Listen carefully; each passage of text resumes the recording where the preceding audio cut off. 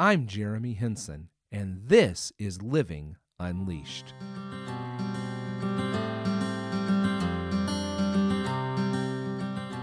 Welcome back. I am Jeremy, and this is episode 71 of the Living Unleashed podcast.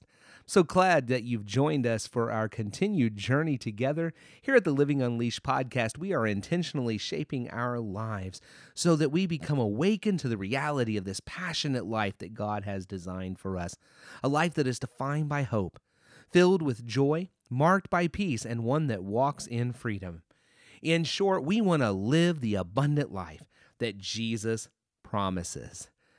Throughout this week, we've been talking about passion for God and how we want to focus all of our passion, all of our attention. We want to love the Lord our God with all our heart, mind, soul, and strength.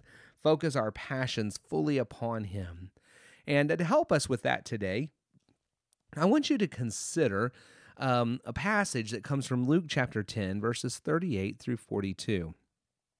In that passage, Jesus comes to the home of Martha and Mary and is going to stay there for a while. And as he arrives, Martha begins to busy herself getting things ready. There needs to be a meal. They have guests. But Mary, instead of joining her sister, is sitting at the feet of Jesus, listening to him teach. Now, Martha, as you can imagine, becomes quite distraught by this, and she comes to Jesus and she says, "Lord, don't you care that my sister has left me to do the work by myself? Tell her to help me." Now, this was because Martha was distracted by all the preparations that had to be made. So, this is where she's at. But Jesus tells her, Martha has chosen the better thing. Matter of fact, there's only one thing that's important, and she's doing it. And that's not going to be taken away from her. You see, we are called to have our focus on God, our focus on Jesus. If the world cannot seduce our passions away from God, as we talked about yesterday on our podcast, then the enemy is going to attempt to distract our passions with busyness. Now, it's a much more subtle tactic.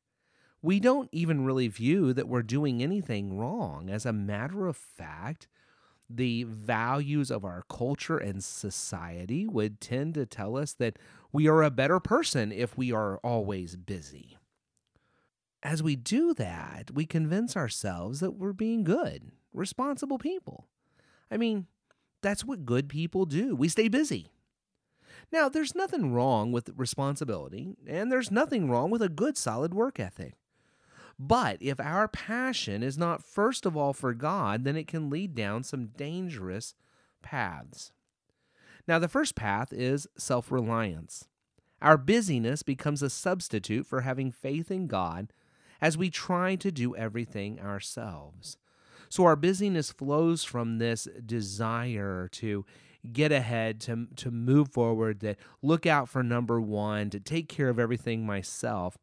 And in so doing, then I am distracted and I don't place my focus on maybe some other things that are more kingdom-oriented. So you see, we give this excuse that we don't have time to, say, pray or read scripture because I'm too busy, I got things to do. Or we don't have time to spend with our family or to help those in need.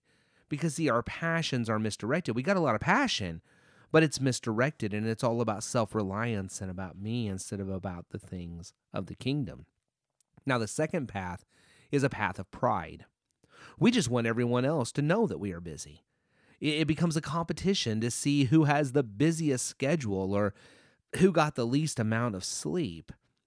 Our busyness is not about furthering God's kingdom, but about winning others' praise or sympathy.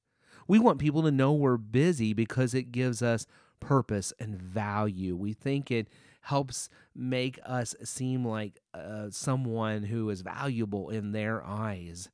And just think about that and what our impressions of people are. People who are go-getters, who get things done, who accomplish things, who are always moving, who are always going, tend to get a lot of praise, or they get sympathy that because they're so committed, they're so tired.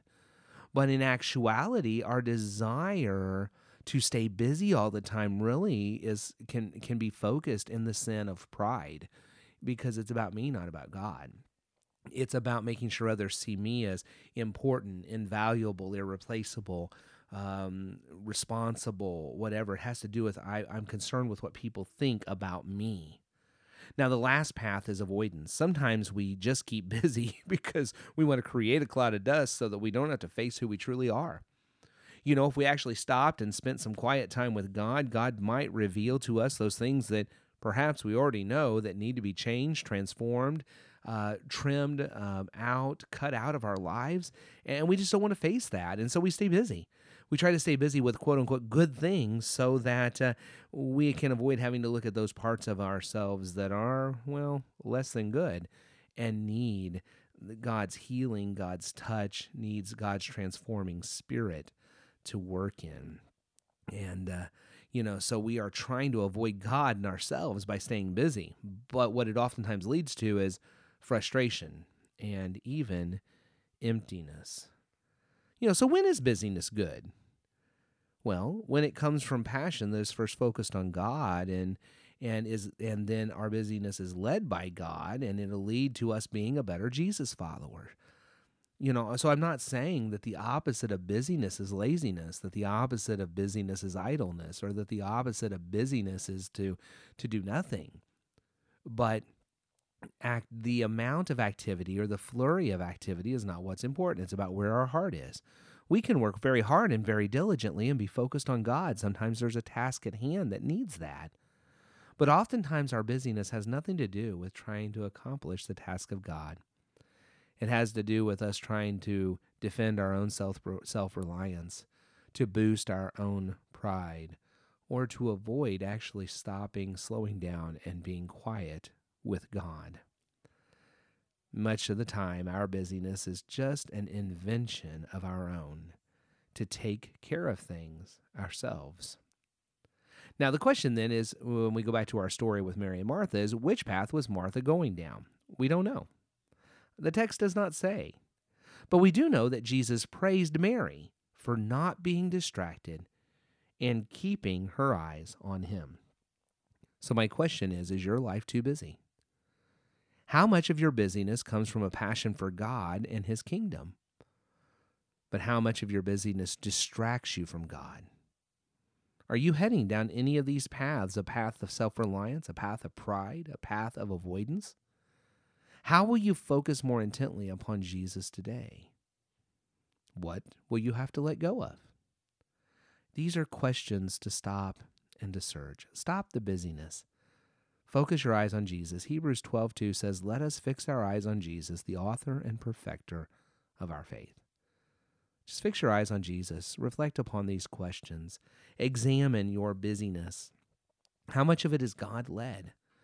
How much of it is what God is leading you to do? It came out of a time of prayerful focus with God. And how much of it is really, self-centered, egotistical? It's about self-reliance or building up your own pride or defending of who you are by avoiding having to deal with it because you really don't want to change. You see, busyness can be used by the enemy to distract our passions from God, and he is to be our sole focus. He is to where we focus all of our passions, so that then our passions become rightly formed and can be used for the other things. But they got to be on him first.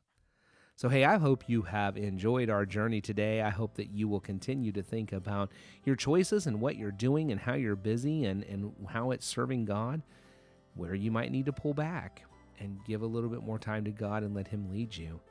I hope that you'll join us tomorrow for our continued journey together. We still have one more day of talking about passion for God, so I hope you'll join us tomorrow.